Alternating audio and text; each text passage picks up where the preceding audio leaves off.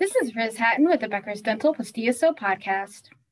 Here's your daily industry news briefing for today, April 26th.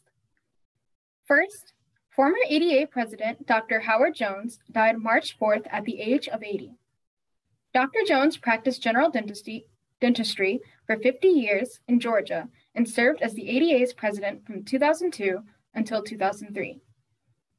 He is also a past president of the Georgia Dental Association.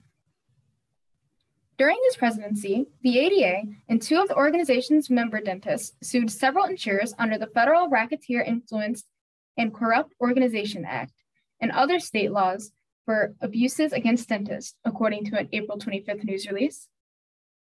Second, Pacific Dental Services has opened 19 practices since the start of 2023.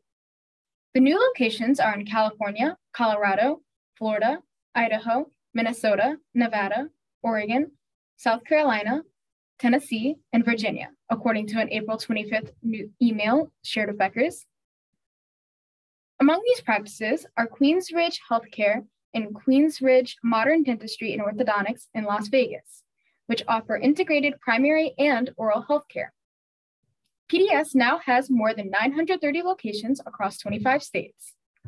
If you would like the latest dental and healthcare industry news delivered to your inbox every afternoon, subscribe to the Becker's Dental plus DSO Review e-newsletter through our website at www.beckersdental.com.